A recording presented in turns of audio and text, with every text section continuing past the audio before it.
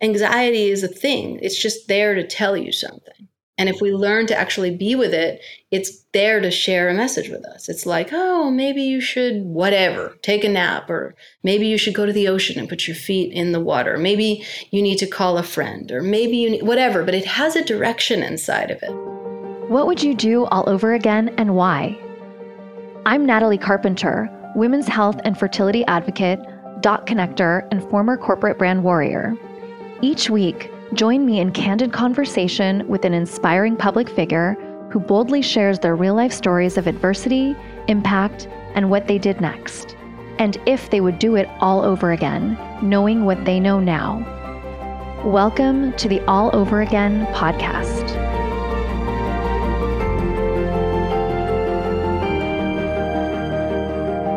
Biet Simkin is a world-renowned spiritual teacher and best-selling author dubbed the David Bowie of meditation. Biet weaves the world of pop culture and spirituality, teaching practical applications from ancient spiritual wisdom. The teachings are featured in Biet's book, Don't Just Sit There. Raised by a shaman in New York City, Biet signed to Sony Records at the age of 19 as a singer-songwriter and also became a high-profile DJ.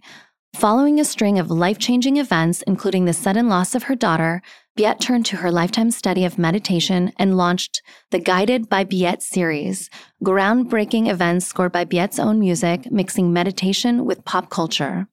Biet is best known for modernizing the spiritual path and has been called the meditation guru for the next generation. Today, Biet Simkin and I talked about everything that she would do all over again, including her path to motherhood, her experiences with loss and grief and addiction, as well as her path in redefining enlightenment. Biet, I'm so excited that you're here today. I can hardly literally contain myself, so I'm going to try my best to stay on topic and not talk to you about all of the different things that I want to talk to you about that will take absolutely forever. So, you've experienced quite a bit of adversity in your lifetime, especially at such a young age. Would you mind sharing a little bit about it and how the grief and the loss at such a young age really sort of developed you into who you are today? Yeah. I had a really traumatic childhood.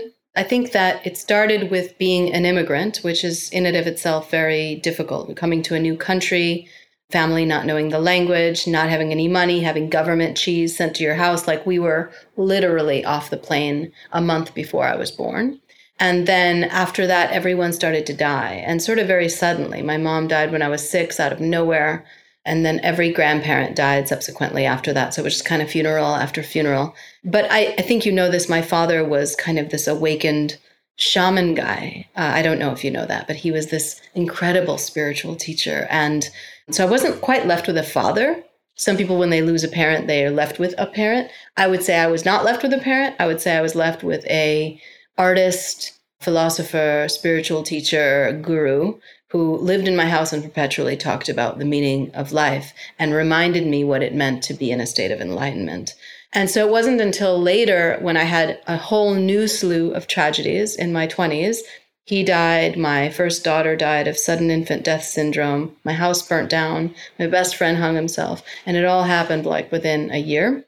It was in that time that I learned that I did not have my own core of spirituality. I had him. I kind of revolved around him like the sun. So it was when he died, when I was 28, that I turned my life over to his work and ended up actually finding my own definition of reality, my own spiritual work that I now share with the world in great numbers. And it all came from him, and also from those losses, from that grief point too, because I think a lot of people can really relate when you really can't bullshit me, especially like my private clients, anyone who works with me or anyone who comes to my events. Everyone has a story of why their victim bullcrap makes it okay for them to give up on themselves or to not be the full version of themselves or to suffer, And I'm like, look, you're talking to the wrong girl. I have your number. And I think people really feel held and seen when they can be loved by someone who's willing to step into their greatness, even though they've experienced depression, even though they've walked through heroin addiction, even though they've lost so many people in their lives, that I think most people spend their lives like hoping they never have to lose people. You know what I mean? They're like, oh God, I hope that doesn't happen. I'm like the story of so many things people wish they never would have to go through. I remember feeling so grateful for the longest time that I hadn't experienced the loss of someone very close to me. And then when that started happening, I was almost left shell-shocked. So I can understand what you're saying about so many people sort of spend their whole lives trying to avoid that or thinking that it's never going to happen and being completely unaware about it, because that was me. So you talked about helping your clients and those that you are working with to feel seen and heard and held. Who did that for you? Several people. I feel very blessed to, and again, for me, when I was walking this journey, I had no money. And just about 9 years ago, I was on food stamps and I just was living in complete poverty my whole life. And so for me, the things that came, I remember for me, I would meditate and pray, and then I would find a book on the sidewalk for like $1 that then would subsequently like change my life or like lead me to the next piece and lead me to the next piece. Yeah, no, I feel like I was really, really taken care of. First, it was my father. That was the person who originally held me. But when he died, I felt like he could help me more from the other side, if that makes any sense. I know that sounds really a little woo-woo. I'm not saying that like literally messages were coming down, but every teacher I had after him, I felt like he was bringing these teachers to me and helped me to return to fourth way work and become the teacher that I am today. He brought me teachers that brought back the breath work that he and I had done when I was little. He brought me teachers that helped me with somatic work that him and I had done. So it was like all this resurgence of things that we had left behind because he died. That's amazing that you still feel that his presence is with you. I love this idea of still being connected, even though not physically present. And this is something that I'm really trying to tap into myself with the loss of my father recently. I'd love for you to share a little bit more about how you felt confident that your father was and is still with you. That was obvious to me because the love, it never goes away. When you love someone like that and you're loved like that, it can't be disintegrated because love doesn't exist inside of time. It exists in infinity. So you are that love. Like I am my father. The love that my father had for me is a part of who I am. That was one thing. Another thing that really works for me, and this works more with my mom than with my dad, because my mom also died when I was 6. And for me, that loss is, if anything, the greatest loss I've ever had in my entire life. To lose a mother, like especially once I had now I have 2 girls, to think of them losing me at such a young age, I just can't even imagine how I lived through that and lived to tell the story because it is so heartbreaking. But one thing that I do, and for anyone listening and for you, maybe this might be helpful as a tool, is I ask her to speak through me. And before I go out to speak publicly or before I do anything, I just say, Mom, please speak through me. Use my voice, use my body as your channel. Anything that you didn't get to say while you were here on this planet, like use me as your vessel. And I find that when I do that, it's like I'm animated by something that is very, very high. From an energetic perspective. Yeah. And from also like, we all babble a lot and say recurring things that aren't really that interesting to us because we're humans. And that's kind of how we survive. We're like, oh yeah, it's raining. Yes, the weather's nice. Yeah, your hair looks great, blah, blah, blah. But really, like what we want to say is these meaningful things that come from the core of our being. And I find that when I meditate and I ask the universe or God or my mother or whoever to speak through me, I take that moment to pause. I then too am surprised by the things that come out of my mouth, which I think is exciting, to see yourself as a stranger in a way, like that you get to know yourself on a daily basis, not to pretend, oh, well, I knew Biet yesterday, so I must know her today. It's like, no, I actually have no idea who Biet is because all my molecules, all the cells in my body have already regenerated. I have no idea who I am today. So if I'm hearing you correctly, you're saying that you're constantly evolving. That's beautiful. And when you think about your relationship with your mother as a 6-year-old and versus now, do you know and feel just as deep of a connection now that you did then? It's much more heartbreaking now, because when I was a kid and I had my mother, I just loved her. Like there's this thing they did, this study where they gave people that had no hearing their hearing back by giving them like an insert. I don't know if you've heard of that or seen it on the internet, but there's video footage of people getting their hearing back who are deaf, legally deaf. And the children who get their hearing, who are like 2 or 3 getting their hearing for the first time, start to laugh because they're like, oh my God, I'm hearing something. And they're like, ha ha ha, like sound, oh my God, right? And the adults who've had no hearing for 30, 40, 50 years start to weep. And like, to me, that is, I am 44 years old and I have 38 of those or 37 of those years are motherless. And so it's so heartbreaking to me. And so when I feel my mother and I feel the love of my mother, it's riddled with this grief and bittersweet sadness. And when she was alive, it wasn't like that. It was just love, unadulterated child love, which from having your beautiful girl. And so it's just not the same. It's very, very different. And to speak to the audience and to you, when you are someone who's lost someone like that, it's like you can look at that as a handicap, that now this love is riddled with all this grief, or you could look at it as a superpower. To me, like losing my mom and having that heartache that's so palpable and so present to me every single day is my window into why I remember the meaning of life, is my window into why I make incredible music, is my window into why I'm a terrific mom and an amazing wife. And all the things that I do with my full self today are born inside of and from that bittersweet love and grief that she left me. You've touched on something that I'm very interested to also understand.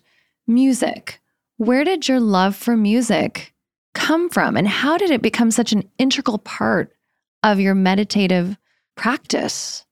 I love that question. I have no fucking idea. Like I was born like this. I mean, my grandfather was the first chair violinist for the Leningrad Philharmonic. My dad was a saxophone player. There was music in my blood, for whatever that's worth. But I came out singing. Like they used to call me the singing baby when they strolled me around in the little stroller when I was a little baby. So I think it was just something that I came here with. And I was writing country songs by the time I was 5. My dad was like, I don't know why she loves the country music so much. We are not from the South, but she writes the country songs. So yeah, and then I got signed to Sony when I was 18 and recorded records and did tours. And then I toured by myself once that all went to crap because of my alcoholism and also because of the dying music industry that was of the late 90s. So what kind of music did you write and produce? Because I would not have guessed that you were into country. I mean, I would sort of guess rock and roll, yes. So tell us about your music. My music's not really country. I definitely would like to make a country record one day, but I feel like it would be in the genre of Coldplay music. Oh, I love that. Yeah. It's amazing. And so how do you combine the music with your work? I founded a meditation system and I formed this incredible breathwork practice, which I bring to the world. It gets you as high as heroin and whippets in 4 minutes.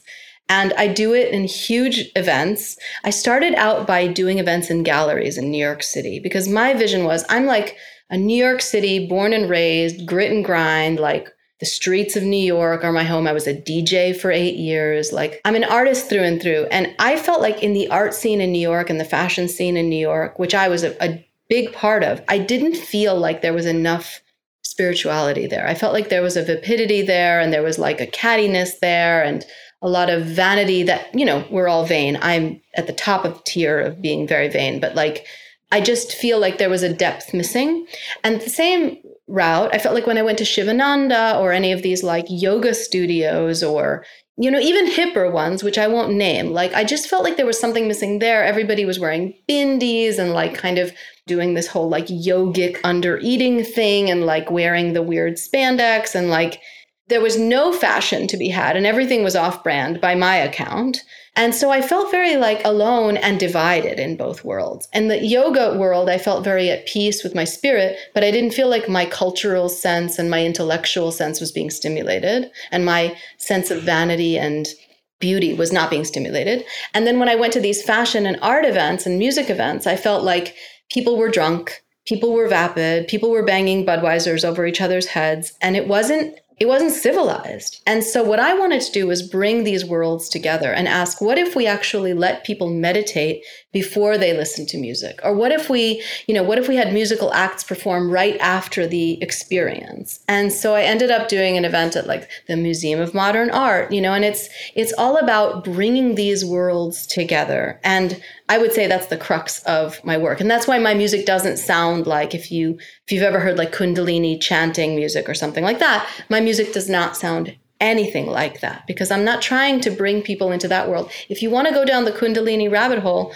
there are so many schools that will take you down that. For me, I'm trying to bring people to a world where they can stay in their life, buy real estate, have sex, make babies, make art, win Oscars, wear fashionable clothes, like go on diets, like do vain, dumb shit, things you would never think are spiritual, and then still find enlightenment while you're doing all that.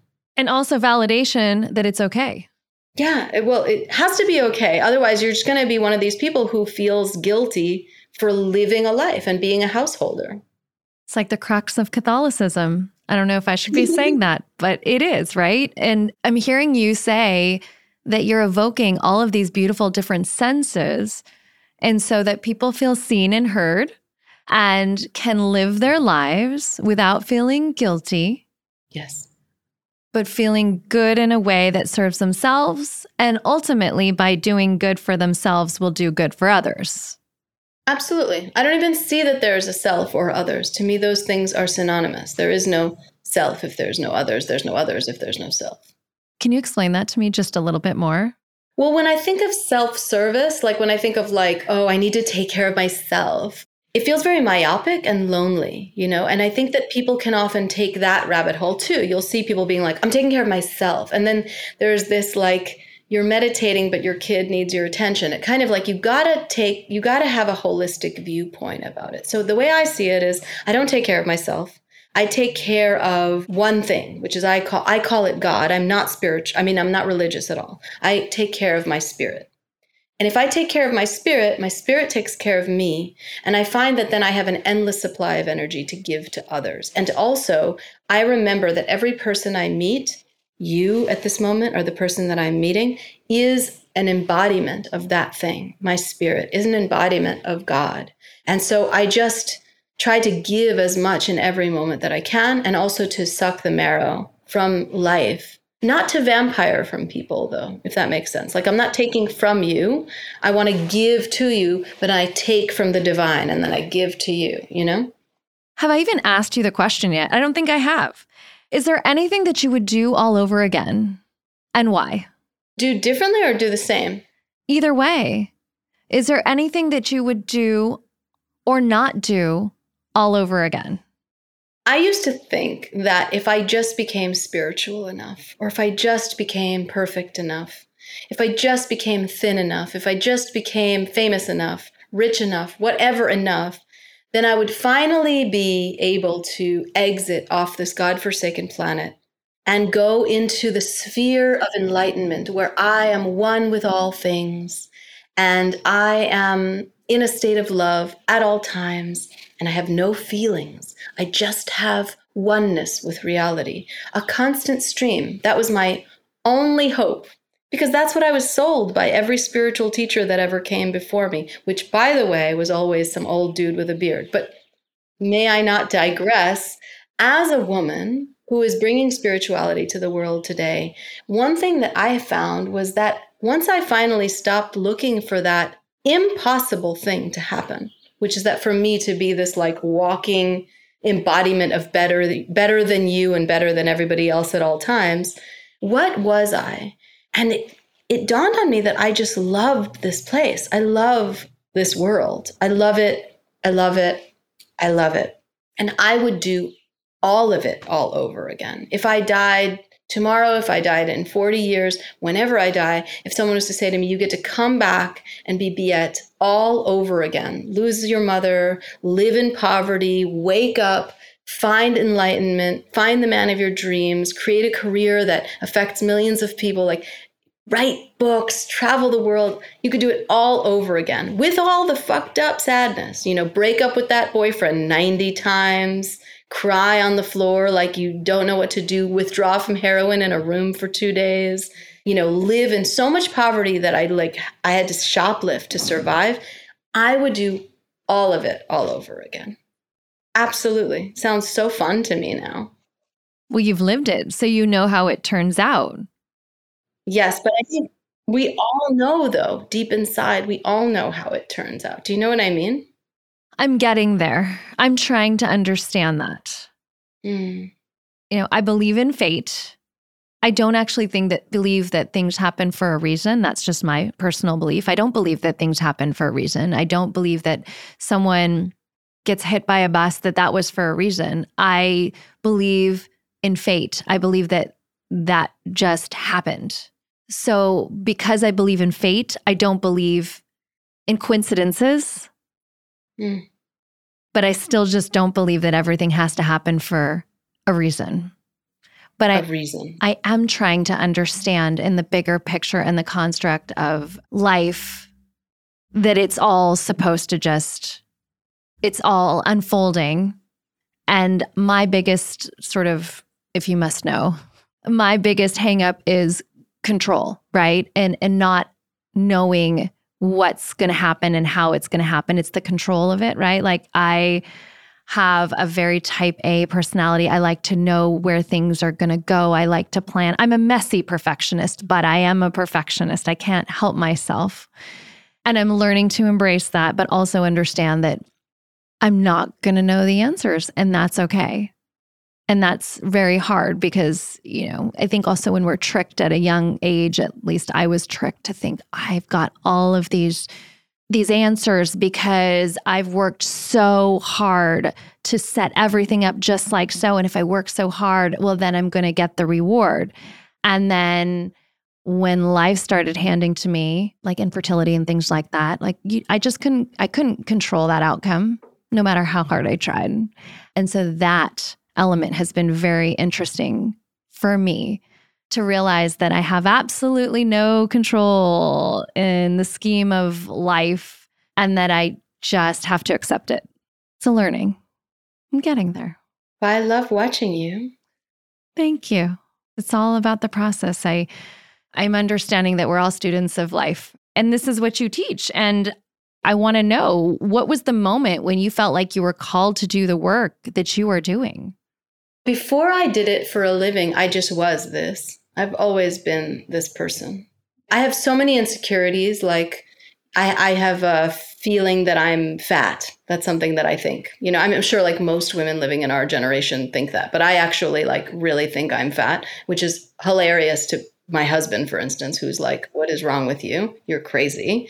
Whatever, putting him aside, the point is that I have an insecurity that I'm fat. And I have insecurities like that, just like very worldly things.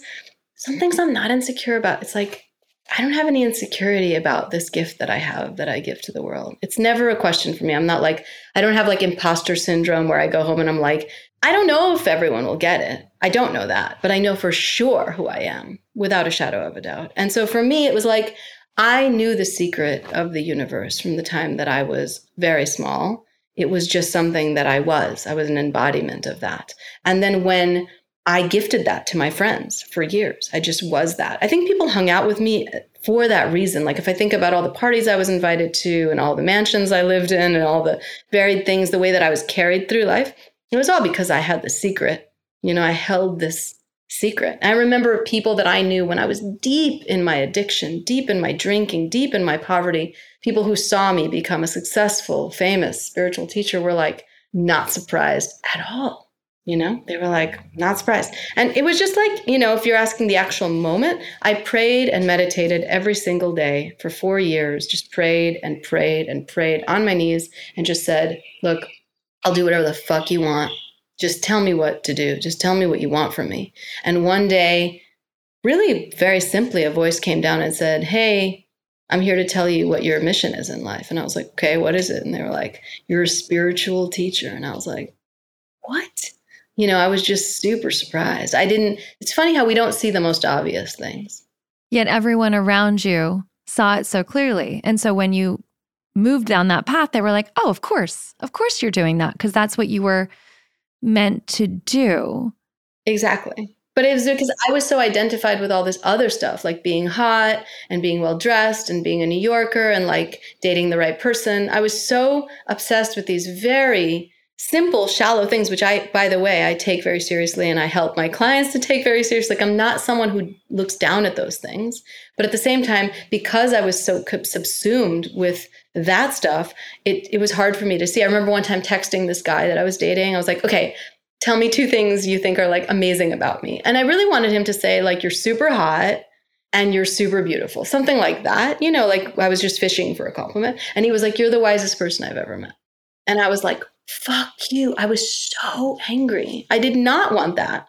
I was like, what am I, Yoda? Like, that doesn't sound fuckable. Like I'm so not into this right now. And so when I actually found out, when I found out I was a spiritual teacher, I was very confused because the branding was completely off. Back then, when I found out, the only spiritual teachers that existed were really Osho and fucking whatever. Like I wasn't Ram Dass, I'm not like some old dude with a beard. That's exactly what came to mind. An older man with a beard, like a really long beard.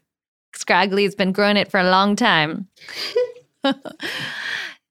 How do you teach your clients to find their secret or the secret? Do you do both? And what does that look like? That's a big question. Sorry.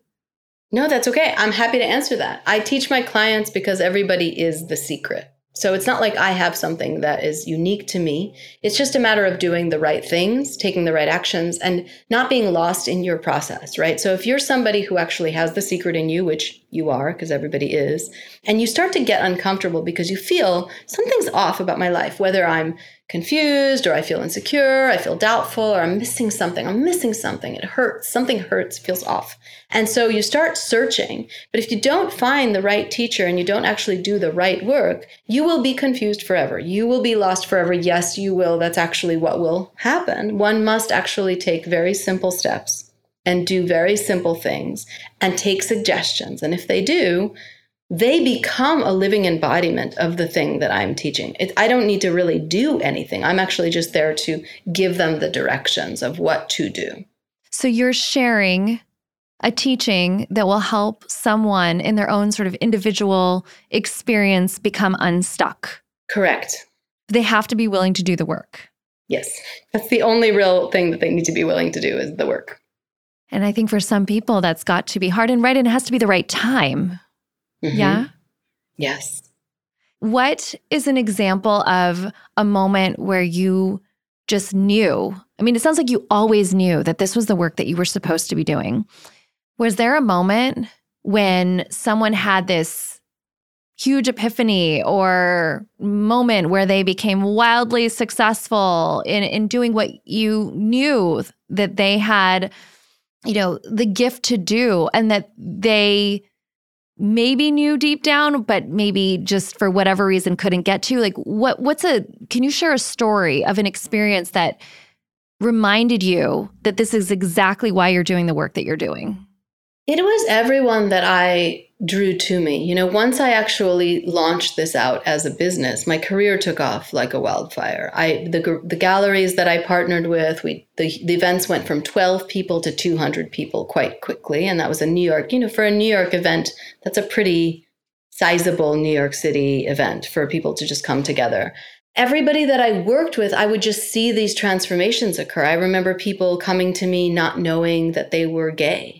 And then by the time I was done with them, or not even done, just we were like 4 months in, and I was like, dude, like, this is what's happening. And those people are now living fully embodied lives as the person that they've always wished they could be, something like that.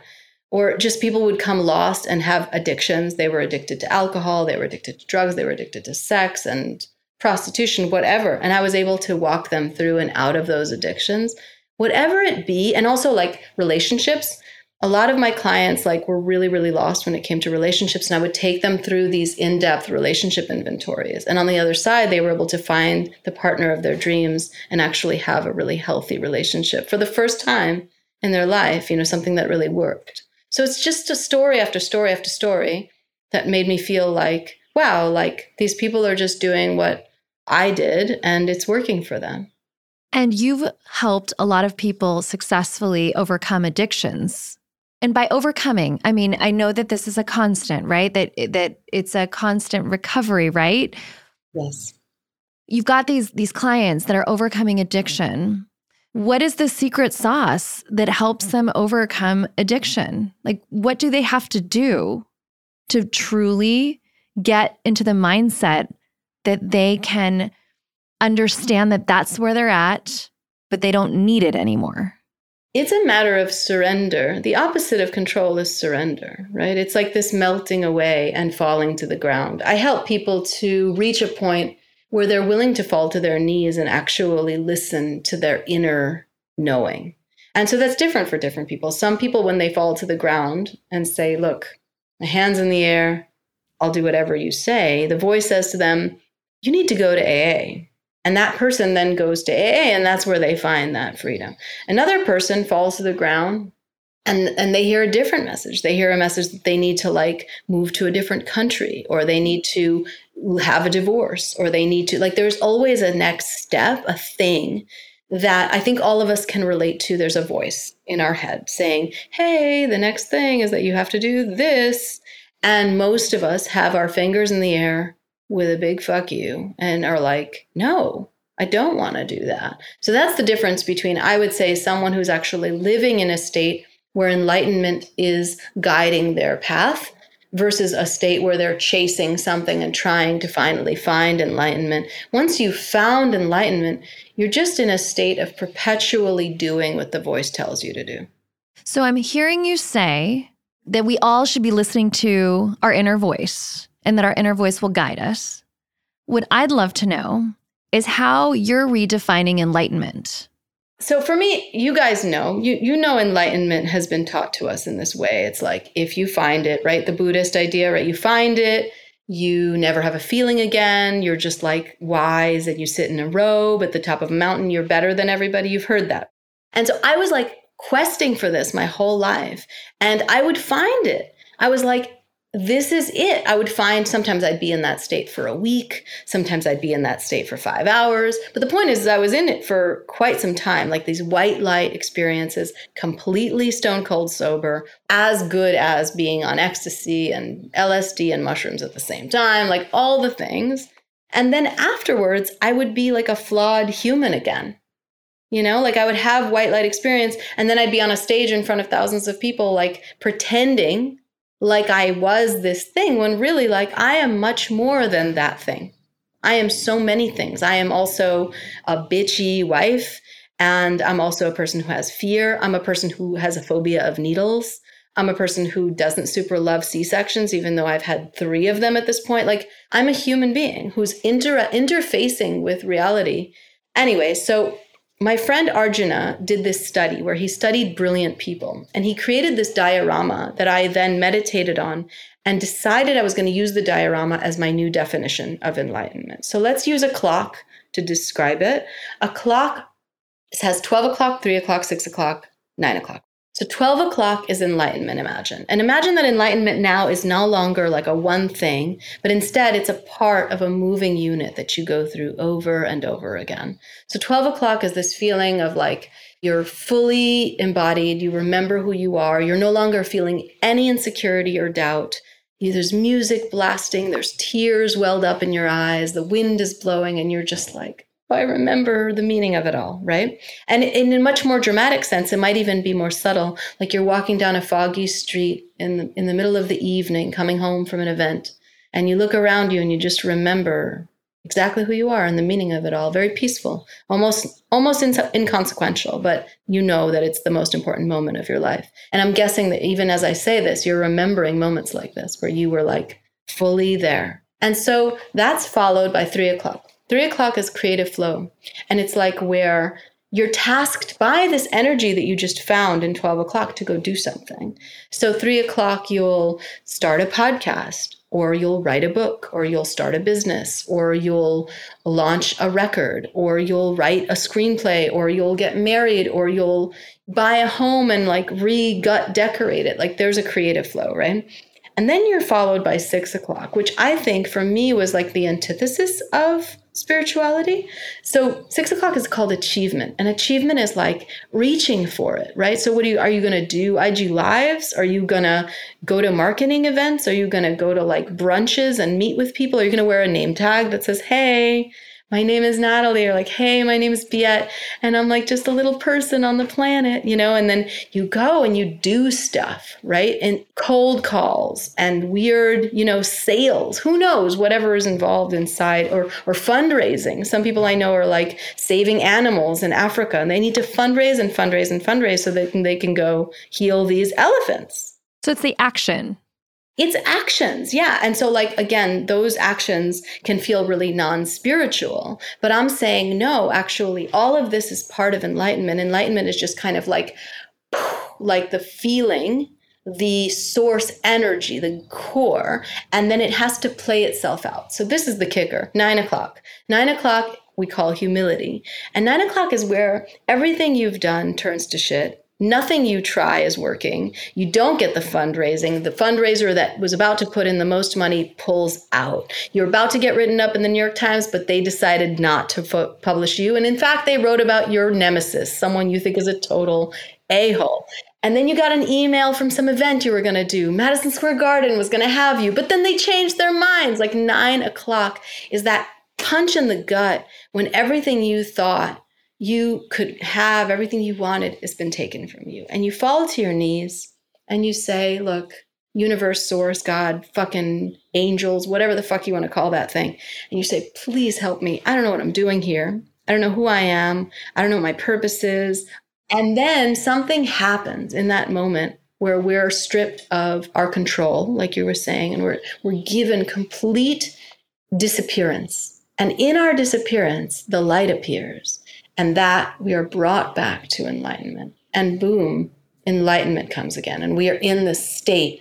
And then so on the circle goes, but it really requires all these pieces. And once you get that enlightenment is actually all of these pieces rather than just one, then you're not so stressed out. It's not goal-oriented anymore. And I'll say one more thing, because last night, I like to keep things very fresh. Last night, I watched a movie. It was a film called Lucy by a man named Luc Besson, who's one of my favorite directors. And so this film is all about this woman who basically enters a state of enlightenment. But the way that they have it in the film is that she's able to use 100% of her brain capacity. We only use like 10% of our brains. So the film is all about what would that even look like? And it kind of is this beautiful artistic film, very similar to The Matrix, of like, what does a human become if they're able to use 100% of their brain? And in this movie, she's able to like affect matter and like hit someone from like 50 miles away, or like enter into their television by messing with radio waves and all this. So it's sci-fi. But the point of it is that like, I don't want to ruin this film for everybody, but she dies very quickly. And she's not emotional about it because she's reached a state of enlightenment. Her whole 24 hours, the last 24 hours of her life, are spent in a state of enlightenment. So she's not like attached to life. She's in 12:00 the whole time. But what I'm going to make a point of is I used to watch films like this and I was like, see, like this is enlightenment, where you remember that you are one with all things and you have no boundary. You're just free. You have no more emotions. You're not attached and you can do anything. You're a magician. You're everywhere. But then it's like, no, actually, that only lasts for 24 hours. Even in the movie, it only lasts for 24 hours. So it's like, oh, like I'm just getting chills thinking about it. Like once you can see that that state is not meant to be forever, it's meant to be a part of an entire experience, then you can have a raw, rough, rugged life that ends in a painful death, and it still was a huge success. all of these things are playing in my mind, including there was a book I read so long ago, and I cannot remember what it was called or who it was by, but I think it was about the ancient Mayans, right? And how that entire culture sort of disappeared. And this whole idea that it's because they achieved spiritual enlightenment. And so they lived beyond this world was the whole idea and the premise of this book. And I thought, wow, that is so fascinating. And it talked about finding flow to try to emulate experiences like that and so forth. But as you're saying that, I'm thinking, well, then perhaps that is, right? We cannot exist in a state like that for a perpetual period of time. That's not human. Is that what I'm hearing you say? Yes. I'm also saying that fuck yes to disappearing, and fuck yes to being so high that you literally disappear. But also fuck yes to the gripping, grieving, crying, gnawing, painful reality that is returning from that state and forgetting who you are. My clients forget who they are. And you know why I'm an amazing teacher for them? Because guess what? I forget who I am too. The only difference is that I don't mind anymore. I just love it. I'm like, I have forgotten who I am. This is a fun sequence. It's a sequence. It's like, would you really want the Nutcracker? Would you want opera if everyone didn't drop dead in it? Would you want a song if it didn't have heartbreak in it? Like, would you watch a film at all if it didn't have bad points and good points? No. Right. And this is why we talk about what we would do or not do all over again, because we would do it all over again. Most of us would, because it's the experience, right? And the choose your own adventure that comes from it, and being able to look back and say, wow, but I love this idea of redefining enlightenment. It also doesn't feel so unachievable or unattainable or, I need to be an old man with a beard. Yeah, I hope that by the time I die, the archetype of spiritual teacher just looks like a chick with a hat, because I'm bringing it. Like, I am bringing a completely different thing. And if I can help an entire generation of people, namely women, to just fucking relax, my job will have been completed for sure. Well, I appreciate you bringing it. Thank you. I love it. So you've shared that you wouldn't have actually been able to be a mom because of a near-death experience, a uterine tumor, and woken up from your lost state of addiction, and also woken up from poverty if it wasn't for Ula. How did your sweet girl change you? And I want to take a moment, to dedicate some space to her, because she had such a profound effect on your life and on this life during her very brief period on Earth. I think it's important to share her name and also talk about her. I was just holding my daughter. I have a new daughter. She's almost 3 months old. Her name is Sunday.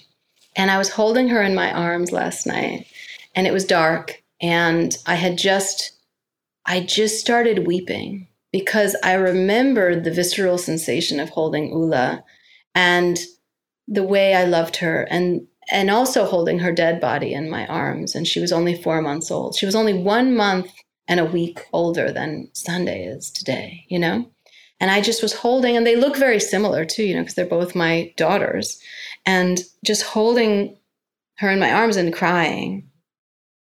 What a gift. What a gift that my daughter gave me. I believe that we don't live the same life over and over and over again. I believe that we live many, many, many lives. And it seems to me like Ula and I have done that for each other before. Like, it didn't feel like a debt unpaid. To come to this planet just to die is a nice little treat. By the way, I don't think from the other side, like from the astral plane, I don't think coming here to die that quickly is that big an ask. Because you already know, like, okay, I'll go, and then I'll be in the astral plane, and then I'll be everything again, and then I'll come back and be a baby again, like blah. Like, it feels much simpler, I think, from the other side. But here, I just feel like her and I have a destiny to do anything for each other. So I feel very much like I'm game to do whatever for Ula as well.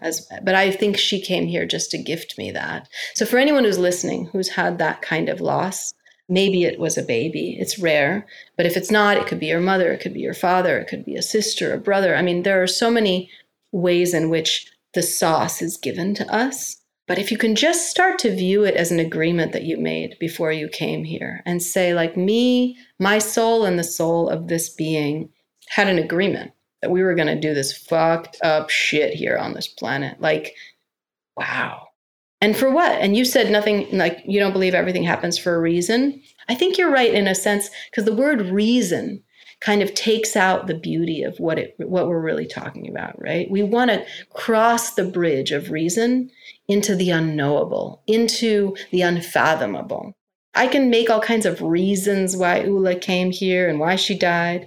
But at the end of the day, my gift is that I get to feel this heartbreak. That's so profound and so hard. How do you view the grief, and how do you support your clients with their grief? Because grief, I love this saying that grief is just love with nowhere to go. But how do you support yourself, number one, and number two, your clients? I help people to feel all of their feelings. I think most of us don't know how to feel our feelings, and I help people to embody their feelings, to be a walking dance. Like, I remember once I met Maya Angelou. I had the privilege of, she came to my little school once when I was in high school. My high school was very, very small. So this was like me and 15 kids in a classroom in the Upper East Side. And she came into the room. Maya Angelou, when she comes into a room, it's no joke. Like, she was a force. And I remember her saying, she's a big woman. She didn't look like a dancer. You know, she was an author and a poet, but she was like big. But she apparently had been a dancer in her youth. I didn't know that. And she said, once a dancer, always a dancer. And she said there was something about when you dance, it's like you are always dancing, like with life. And so I believe I help people and myself to feel the way Maya Angelou feels about being a dancer, of dancing the emotions that are inside me, finding a voice for those emotions, not being a prison where those things don't have a way to move and actually articulate themselves in the world. Because when a person is a dancer of what they've lived through, of that grief, those feelings become the core of the creations that they make on this planet and everything they leave behind. Like, when you think about your eulogy, like, what are they going to say about you when you die? I believe that if a man or a woman is living in their greatness, the creations that they will have made will have been born out of the seeds of that grief that they were given. So it's kind of like, wow. Yes. I'm just kind of like mind blown over here thinking about all of the elements. It's a lot and beautiful. My mind is blown. If someone is looking to support their mental health, what is the first step that you would recommend to someone to take when trying to approach spiritual meditation? I would say pray. And like, if you've been fucked by religion, which most people have, I would say try to recreate prayer. Try to imagine that it is your duty to write a new mythology in which you get to pray. That privilege is given back to you. Because a person who does not know how to communicate and ask for help from the unknowable part of themselves has no contact. I have reason, I have a mind, I have yes and no, likes and dislikes, good and bad. I get that. And that's something that I have regardless of whether I pray or not. But if I pray, I'm given what is called pause. And pause stops time. And it allows this third force to enter. It allows us to have a neutral force that makes decisions for us. And I believe that on the wings of that neutral force, a completely different life is created. And I think actually, if we don't pray, our life is just basically all an accident. Who we marry, kind of kid we produce, what we do for a living, how we look, how we dress, who we're friends with, where we live, it all becomes kind of decided for us by an unconscious string of agreements that we've made. But if we pray and just say, what do you want? Not you, God Almighty, bearded dude in the sky, but you, like my truest self. What do you want? And if we just hear the whisper of that and then just start to take those actions. And I'm going to say, for anyone who's listening, like, it's not always pleasant. We could take those actions. A lot of it is going to be riddled with failure and rejection and loss and not getting what we want. But if we really hear the whisper and we actually go for it, most people won't see that. Most people will just see, I don't have no idea what Maya Angelou went through, but all of us know what Maya Angelou left us. True. You've touched on something about asking for help. It's the prayer and asking for help, asking for support. Where did it happen somewhere along the way that most of us became conditioned not to ask for help? How did that happen? And how can we break free of that cycle? I think we were taught to be self-sufficient, and that we needed to pull up our bootstraps and pull it together and pull through. And I think that it's a coping strategy and it's a survival mechanism that's really very rudimentary in fight or flight. I think most people, whether they know it or not, have an addiction. Like a lot of people, they don't know if you're addicted to cocaine because that's super obvious, right? But I don't think most people get that they're addicted to their sympathetic nervous system. Their sympathetic nervous system, which is also called fight or flight, is an addictive state. It's a state of oh my God, I got the car. Oh my God, I got the guy. Oh my God, he swiped me on Tinder. Oh my God, like that state, and then followed by, oh God, I didn't get what I wanted. Oh God, I'm gonna die. Oh God, and this kind of this rise of high and down of low. And then because we're addicted to that and we don't even know it, we don't even know what the parasympathetic nervous state looks like. And if we do, we get afraid of it, right? Like if you go to a yoga class or a meditation class or a breathwork class and you start to feel that calm sensation, I think for many of us who are addicted to the sympathetic nervous system, we immediately rush back. We go get a coffee afterwards, or we'll go get a glass of wine. We try to go back to our ups and downs. And so that is something I think that most of us are taught to. I don't know how I just diverged into the sympathetic nervous system, but I do think people have an addiction to that. And when you pray, you're sort of being guided back to your parasympathetic nervous system, which is like smooth sailing. And when someone has that vibe, you're like, oh, they look really relaxed. Yes. And I had so many moments just play out in my mind listening to this and thinking, wow, there was that moment and this is really hard and I don't want to go back there to that roller coaster. But that roller coaster happened. You just literally made me think through all of these different moments that make me think, yes, it is quite possible that all of us have an addiction of some sort, even if it's not obvious. So I'm fascinated by this. Is there somewhere that we can read more about this? Is this in your book? My book is so yummy. If you read, don't just sit there. It's wonderful. It's super easy to read because it's 44 chapters and each chapter is like a little nugget. You can read it in order. You can read it like a tarot deck. It's totally fine. But it really is just about reading those little chapters and boom. Reading more about addiction, I think that might be in an upcoming book or in some of my courses in terms of reading about that. Because addiction is always really framed with the context of illegal prostitution or drugs or and things that will get you into trouble. But drama can get you into trouble, but yeah. But not usually the illegal kind. Right. Gossip, drama, not illegal. Right. But when you think of the perpetual state of going after accomplishments and the roller coaster that can yield, that's interesting in and of itself because that is a potential addiction, right? It's that high you get once you've succeeded.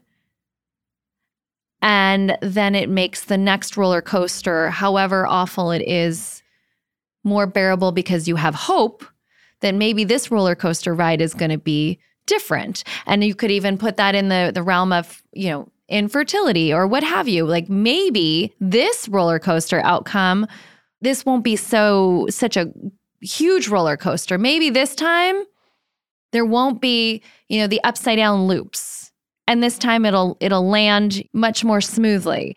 The thoughts that you're putting into my mind are just amazing. So, yes, I want to read your first book. And secondly, I'm going to read the second book, whichever you're coming up with. I'm very excited about this. You heard it first here. Am I totally making this up? Do you have plans to write another book? Yes, for sure. Yeah. I'm in the middle of writing a deck of cards right now, but after that will be another book. And I have several courses coming out this year as well. It's amazing. Are you doing anything with children, or do you plan to teach Cash and Sunday about all of these amazing tools that you have? Oh, of course. Yeah. I do stuff with children, and I've created some meditations for children that are available on my website. They're free.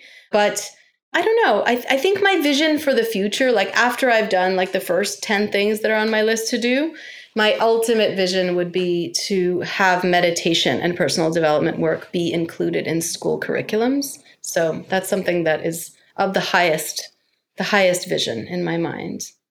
And how has motherhood changed your work outside of the different types of work that you do? Right now, you're focused on the higher calling of using your voice for education and having a larger platform. But how has motherhood changed your work in your soul? Being a mom is crazy, I think it wasn't an option for me. I knew for sure that I was going to be a mom, and I felt an agreement. We talked about agreements earlier in this talk. I just felt an agreement with two souls for sure. It just felt like a non-negotiable thing. I don't know if it's changed my work. I would say that it's softened me a little. I think I'm way, way more exhausted. And so like, I just have way less time for drama. Like when I was younger, I had so much more time to think about myself and my problems and just be super self-absorbed. And also like ennui, like I used to wander around New York City, just being like, what is the meaning of it all? Like all that kind of like time on my hands, I do not have that kind of time today. Like I literally don't even have time. I don't think I even get depressed anymore. Not because I'm better than anyone else, but because I literally don't fucking have time for it today. I used to get depressed all the time. Like I would just be like, it was like a Wednesday and I was like, I just feel depressed. I just don't know why. And now I'm like, it's Wednesday. Like I have 2 hours to myself and I'm going to go X, Y, and Z in that time. I'm going to go meditate. I'm going to go like do my infrared sauna. I'm going to write something, I'm going to read some spiritual texts. I'm going to connect with someone I love. I'm definitely not like, let me spend this time being depressed. So I think you're saying that existentialism is an extension of depression. Yeah, I mean, maybe existentialism, because it has been mostly brought to us by like men, right? Like that have more time. That I'm just like, I don't know, but being a fucking mom. Oh, and then my husband also, like we are so in it as parents, both of us equally. But like me, I can just say, speak for myself. I just say, as a mom, depression went out the window as soon as I became a mom. And again, it's something you don't think because the price is so high. Being a mom, it sucks the life out of you. It drains you. It's exhausting. It's an all-day affair. It never ends. You're obsessed with them. You think about them even once you go to sleep, even though you're tired of them. It doesn't matter. Like you're just obsessed. And so you would think that would be detractive. Like you think that would take away from your ability to find enlightenment or whatever. But the truth is that it makes life easier. Even though it's like an insane amount of work, it makes life easier. I like that reframe. And it's interesting too, because when you think about anxiety and depression, because there are a lot of moms out there that have depression and anxiety. I mean, I get anxiety too, but I think about where is that stemming from? Like, where does that anxiety and that depression stem from? Is it from being in my own head during those down moments? Like I'm like really thinking deeply. No, and I know, I mean, some of this is you can't explain, right? Like there could be something going on in the mind, right? It could be scientific. It could be medical. I mean, there are so many reasons why we have depression and anxiety as a whole in our culture. In fact, there is probably more anxiety and depression than ever before, moms and non-moms included. But it's fascinating. Do you think that the work that you do helps to counter that? I mean, I'm going to guess yes, but I'd love to hear how and why it does. It absolutely does. I think it's the matter of like, I was bringing meditation into my world. And then I started bringing breath work into my world. And then I added in the somatic practices. And when I fused all three of those together, and again, the somatic means movement, right? There was a movement-based practices based on those anxieties. So like, do I feel anxiety today? Yes. Do I feel shame today? Yes. Do I feel doubt sometimes? Yes. Like, do I feel sadness or grief sometimes? Yes. I just told you I was like crying myself while holding my baby last night. Like that happened, right? It's just the difference is when I use meditation, breath work, and somatic in the way that I have formulated, what happens is this allowing, and I'm allowed to be in a state of anxiety today. Instead of running from it or trying to fix it or trying to medicate it or trying to solve it, I actually go into it as I would like making love to a lover. I go into the anxiety and I let it dance me, like I was saying before with the Maya Angelou thing. Like I let it dance me around, whether that be through movement or through breath or through crying or through shaking. I let it be. And then that anxiety that I would have in the past shoved away or tried to fix because I wanted to be enlightened at all times, I go in and it has a message. Just like when I said, like, and you ask that voice, what should I do? Anxiety is a thing. It's just there to tell you something. And if we learn to actually be with it, it's there to share a message with us. It's like, oh, maybe you should whatever, take a nap, or maybe you should go to the ocean and put your feet in the water. Maybe you need to call a friend, or maybe you need whatever, but it has a direction inside of it. So sitting in the discomfort has value for our parasympathetic nervous system. Yes, I wouldn't say sitting, but moving into the discomfort. Moving into the discomfort. Yes, with breath and silence and movement, if you use those things and move into the discomfort using the tools, there's something in there. And it's shocking, like when it hits you, because I'll do my somatic practices. I have these signature somatic practices. When I do them, I find I'm doing the breath and I'm doing the movement, and all of a sudden the voice will come and it like hits me with a message. Is this in the book? This particular thing is not in the first book. This is all second book stuff. Okay. All right. I'm in. You got to read the first book to get to the second book, though. So you definitely want to read the first one. Well, I'm reading the first one and I can't wait for the second one. I'm going to be bugging you constantly, sending you text messages. Biet, when is it coming? I need this in my life, right? That's okay. But then I have to take a step back. That cannot become my roller coaster. Right? I'm kidding. But no, this is beautiful. Thank you for sharing this. And I know we've talked a little bit about your next book. Is there anything else that's lighting you up right now that you want to share with us? In terms of work I'm putting into the world, I really did just produce 3 courses. So those are going to be coming out this year. I definitely think those are going to be some hands-on, incredible things to have. Just to kind of jump in and do my practices. There are these little vignettes, very bite-sized practices, like 8 minutes, 5 minutes, 15 minutes, really short that you can pop into any day. That's going to be somatic, breath work, and meditation in terms of the practices that I share in those courses. Yeah, and then in terms of what else, I just released a record. I make music, so it's something that people can use while they're doing my breath work. And for anyone who hasn't experienced my breath work, you can find some of it on my IGTV, or Russell Brand has featured my breath work on YouTube, so you can find it there. But essentially, I would recommend getting the courses if you really want to go deeper and do the breath work with me. I would love to include the links to everything, the courses and the music in the show notes. So I'm going to hit you up after this for that.